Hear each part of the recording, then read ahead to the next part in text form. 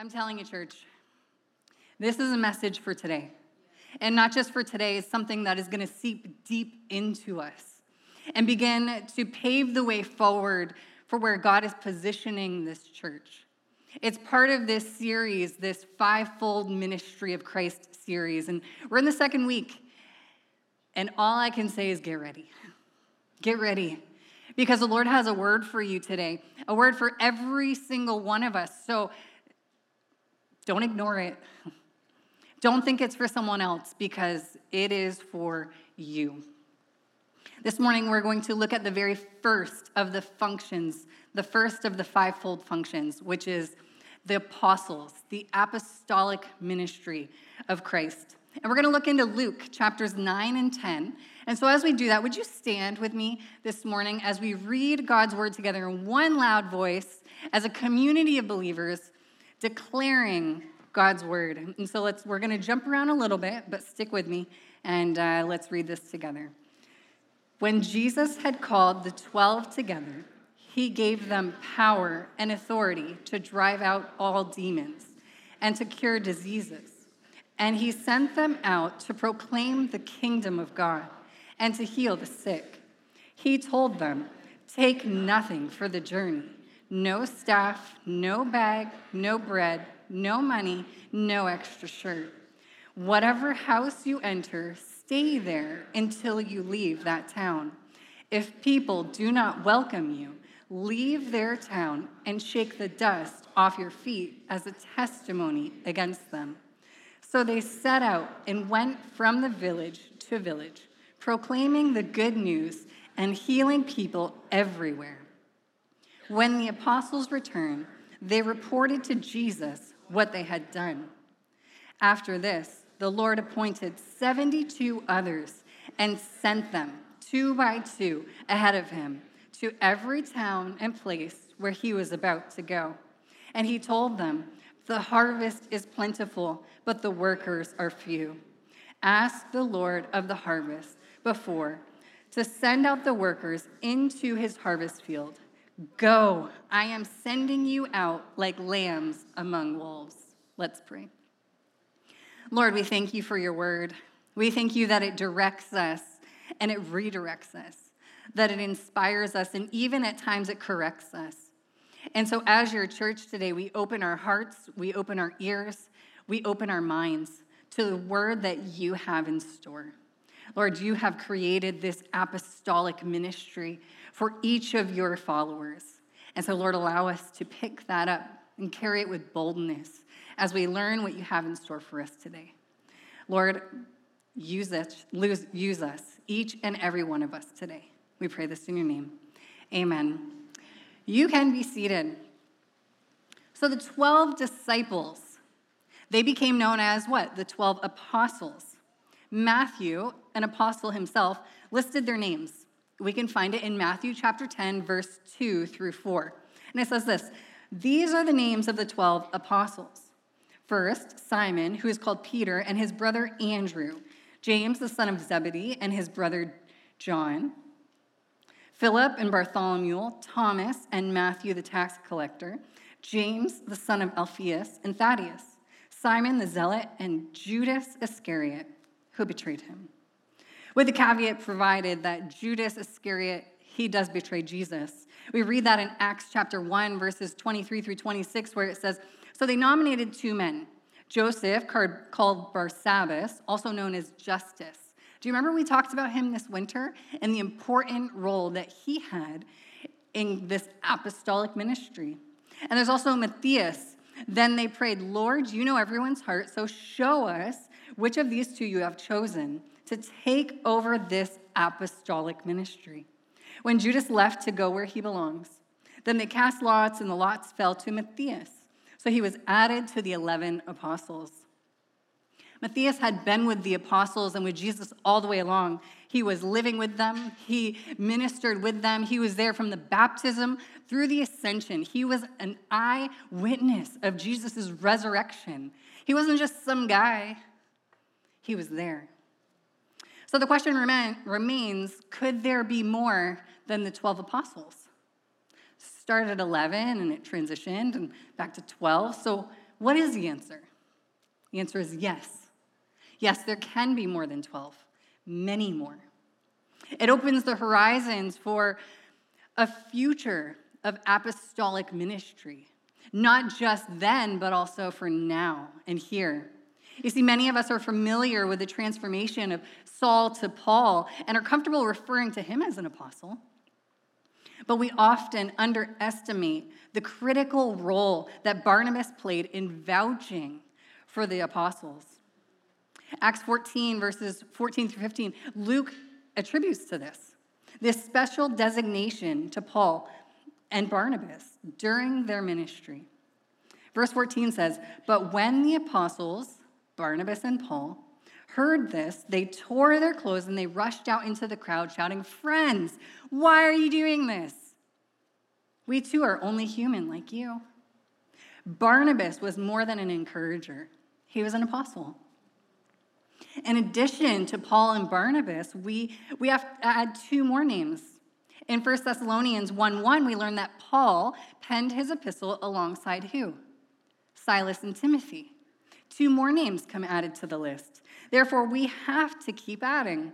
Romans 16:7, the Apostle Paul sends his greeting to two other apostles. "Greet Andronicus and Junia, my fellow Jews who have been in prison. They are outstanding among the apostles. They were in Christ before I was." It's important that we stop for a moment. And what I appreciated this morning as I picked up Pastor Chris's notes is these are his words.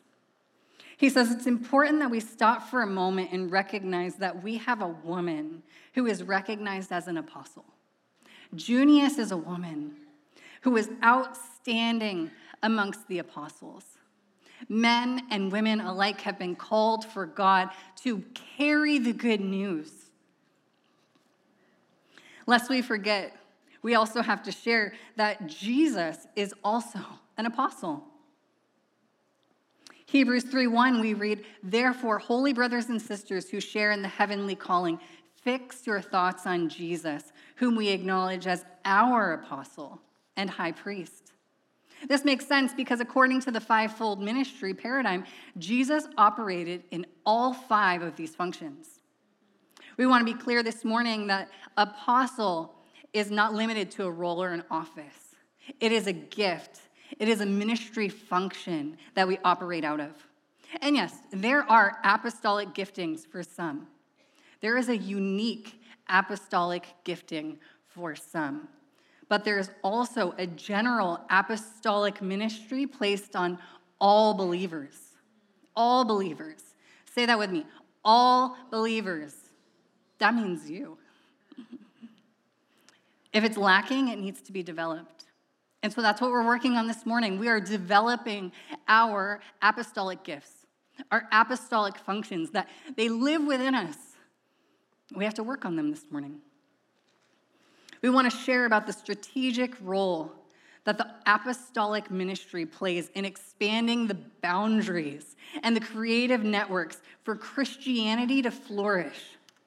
It's a worldwide movement based on Luke 9 and 10, and we're going to explore that this morning. The Greek word apostello comes from the word apostle, and it means what? Sent one. He is sending you, church. He is sending us. I want you to know that our God is a sending God. To whom and to where has he sent you? Have you ever asked yourself that question? Who is he sending me to? Who has he purposed me for? And where do I need to go? See, Jesus sent the 12.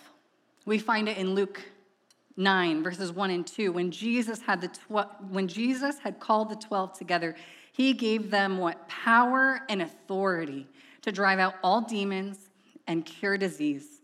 And then he sent them out to proclaim the kingdom of God and to heal the sick. Wow. He sent them. Jesus sent the 12.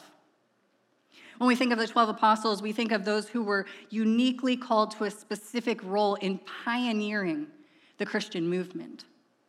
In the same way, we understand that pastors would be assumed for set-apart purposes. There's a ministry. You see, these apostles, they gave up their careers. They set it to the side. After training, after prep, after the years in their field, they set it aside and they said, God has something else for me. They set aside their field to become an apostle. So the question for you is, why not continue to use the term disciple instead of changing it to apostle? This is a good question. The gospel accounts that we now read, they were written with hindsight. This is why Matthew and John, 2 of the 12 apostles, and Mark and Luke could interchange between disciple and apostle. There's more background behind the usage of apostle. At some point, every disciple of Jesus Christ must be sent. Every disciple of Jesus Christ must be sent. Because a sent disciple is an apostle who functions in apostolic ministry. The change in terms says something about a shift from learning to doing and from following to going. There's an action. There's a shift that takes place. You'll notice that he gave them, preceded, he sent them. He prepared them. The point here is that this is a delegated authority. It's a power that comes from Jesus. The apostolic gifting can never come from within ourselves. We cannot create it. It always comes directly from Jesus. He didn't send them out powerless, but in his own power so that they can do the things that he did. He empowered them. I find it interesting that in Luke 9, we learn that apostolic ministry still includes miracles, signs, wonders, preaching about the kingdom of God. In fact, we cannot divorce this supernatural phenomenon from any of these fivefold ministries. We have to expect it. They are tied together. We might relegate the supernatural evidence of the work maybe to the evangelist. Oh, that's where the Spirit moves. Or maybe to the preaching task of the pastor. That's where the Holy Spirit moves. But we have to understand that it is part of every role. The Spirit moves in the life and the work of the apostle, the apostolic. Some view the apostle more of a generalist. He can or she can do a little bit of everything rather than specialize in one set thing. While there's some truth to this, I think there's still some other things that are set apart specifically for this apostolic ministry, something different from the other four ministries. To bring a clearer definition to this apostolic ministry, we're going to read some roles and responsibilities from a missiologist named Alan Hirsch. He's the author of the book 5Q, which some of us, about 115 of us, are going to start digging into this week. And I will just lay it out here real quick that if you want to join us, this is your very last chance. Our course starts this Wednesday here at the church, 7 to 8:30 for 6 weeks. And if you keep forgetting to email me, this is your last chance. Not tomorrow, today, because I have to prep the material. So if you want to join us, there's room for you. And this is what Alan says about the roles of the apostolic ministry. He says, apostles extend Christianity. They maintain movement, maintain focus on broadest purpose and mission. They design scalable organizations, maintain compliance around core DNA, maintain paradigm and vision, plant the gospel by development of new congregations and the innovation of new forms.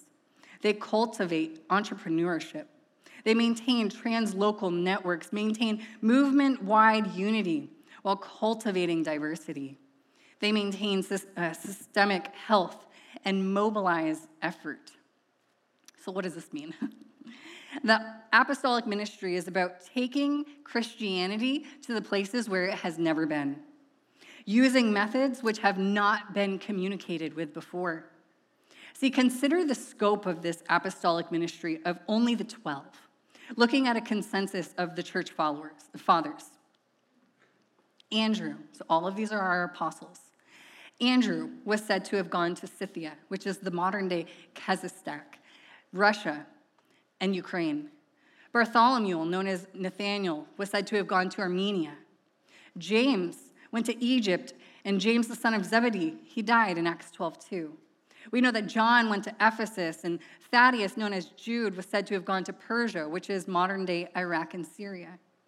Matthew went to Ethiopia, and Matthias also went to Ethiopia. We know that Peter went to Rome, and Philip was said to go to Turkey. Thomas went to India, and Simon the Zealot was said to have gone to Egypt, North Africa, Persia, and Armenia.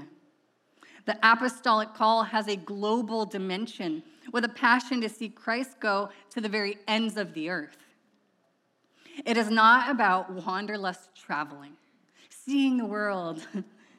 It's about bringing Christ to every tribe, every language, every tongue, every people, every nation. Second thing is this: Jesus sent the 72. We find it in Luke 10, verse 1. He says, after the Lord appointed 72 others, he sent them 2 by 2 ahead of him to every town and place where he was about to go. Jesus went from sending 12 to sending 72. 60 more people were sent out, mobilized into apostolic ministry. I can tell you right now, he didn't stop there. He's still sending. We move from a specialized apostolic ministry to a general one that we are a part of. I want you to notice what Jesus is doing here.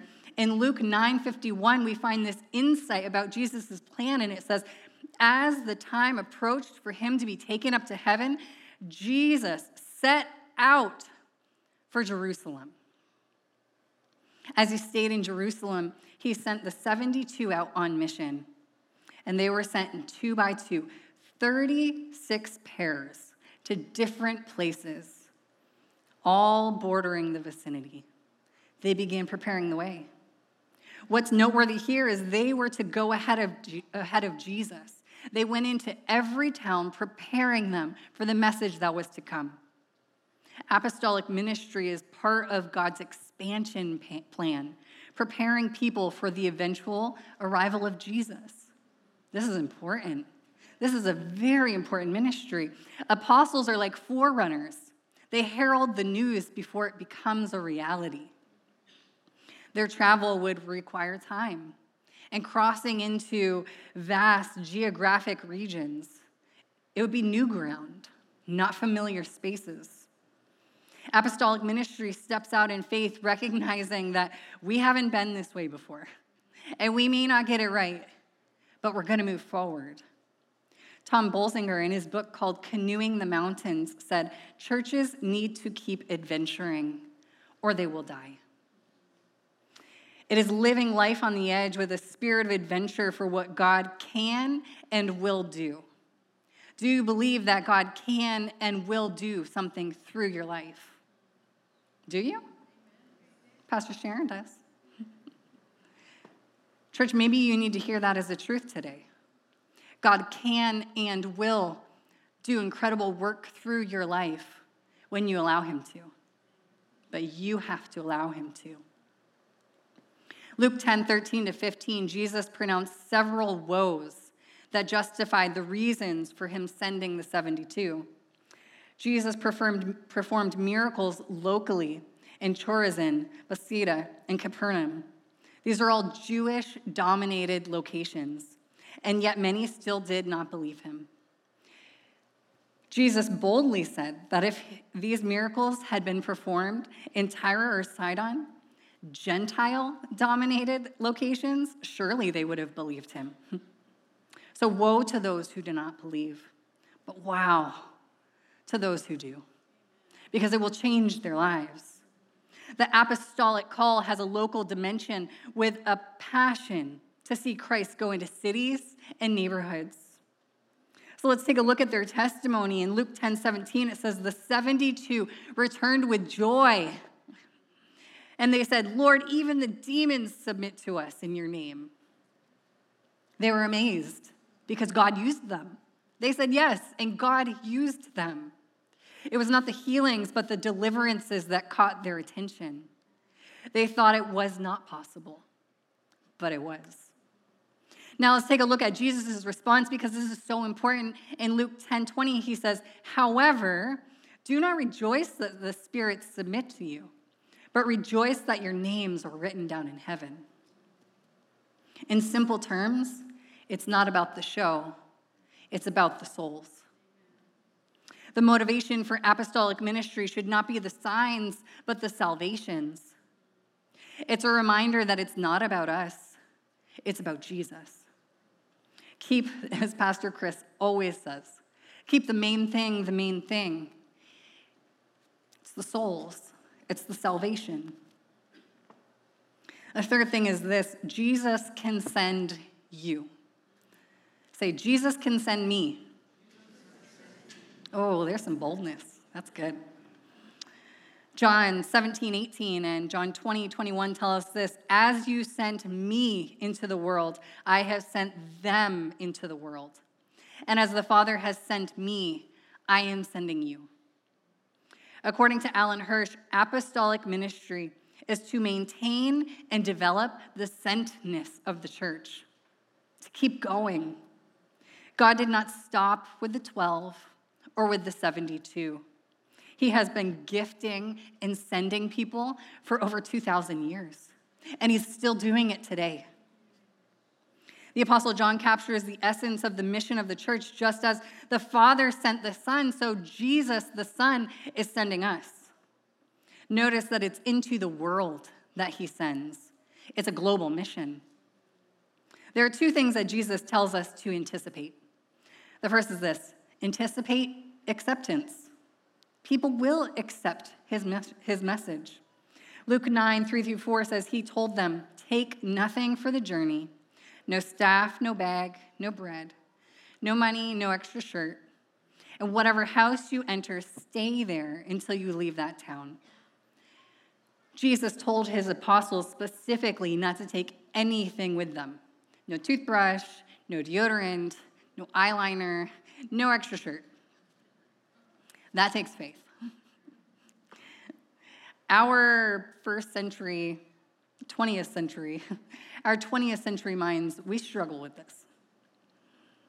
We struggle with the idea that if God's going to send us, he's going to provide for us. We cannot fathom going out without adequate supplies, money, provisions, a plan. Where are my planners in the room? It's not a bad thing to be a planner. Going out without a plan is terrifying. I see you. I know you exist. We like a plan. We like to make sure we can get all the way to point B without running out of gas. And God says, sometimes you have to trust me. People will open up their homes when God tells you to go into them. Towns will open when God says go. These places become new outposts for kingdom advancement. Apostolic ministry is heavily built on networking. If you do not spend enough time in one place and you keep moving place to place, you will never have adequate time to build relationship. Relationship builds networks.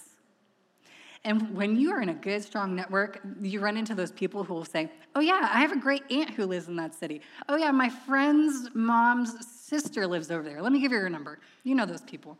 They're networkers. You become part of the body of Christ that is deep and wide. It is resourceful because God has created that way. When we network, these relationships, they're established over meals and coffees and time spent together. People who were once strangers quickly become friends, friends who become like family. This is the family of God. There's a second thing we anticipate, and that's rejection. And we like to look at the first part, and we like to say, I want to anticipate acceptance. And I'm going to hold on to that promise, and I'm going to hold on to that truth, but we also have to hold on to this other truth, this other promise. It's a hard one, but it's still both those things. Luke 9:5 tells us that if people do not welcome you, leave their town and shake the dust off your feet as testimony against them. You will receive rejection. Thankfully, Jesus did not send out his apostles naively. He warned them. People are going to reject you. They're going to reject your message, and they're going to reject your ministry, but it's okay. The way one is welcomed is an indication of whether he or she should leave or stay. God does not force himself upon people. Otherwise, that would contradict human free will. God takes people seriously, and those who reject his apostles ultimately will be passed by. God instructed his apostles to testify of their experience by shaking the dust off their feet. The apostles, Paul and Barnabas, did this very thing in Acts 13, verses 50 and 51. It says, "But the Jewish leaders incited the God-fearing women of high standing and the leading men of that city, and they stirred up persecution against Paul and Barnabas, and they expelled them from their region. So they shook the dust off their feet as a warning to them, and they went to Iconium." They moved forward. In ministry, we need to learn how to not take things personally and instead just shake it off and move forward. Friends, some will really struggle with the gospel. Some will really struggle with this message of hope. And our job is not to convince them. That is the Holy Spirit's job. Our job is to obediently walk into the places and walk to the people that God has instructed us to, and to share the message we've been instructed to share. And we leave the rest in his hands. We don't walk away offended and hurt, because that keeps us from making it to the next place we're called to. We keep walking forward. This means that apostolic ministry is not dependent on you. That's really important. You cannot bring people to Jesus. Only the Holy Spirit does that. So you do what you can do, and God does the rest. God sends. You go. The people decide. You cannot decide for them.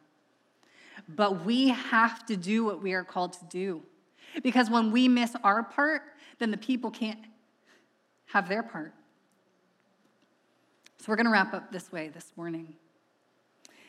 If I were to pick one scripture that encapsulates the mandate of the apostolic ministry, it would be 2 Corinthians 5, verse 20, in which the Apostle Paul wrote this.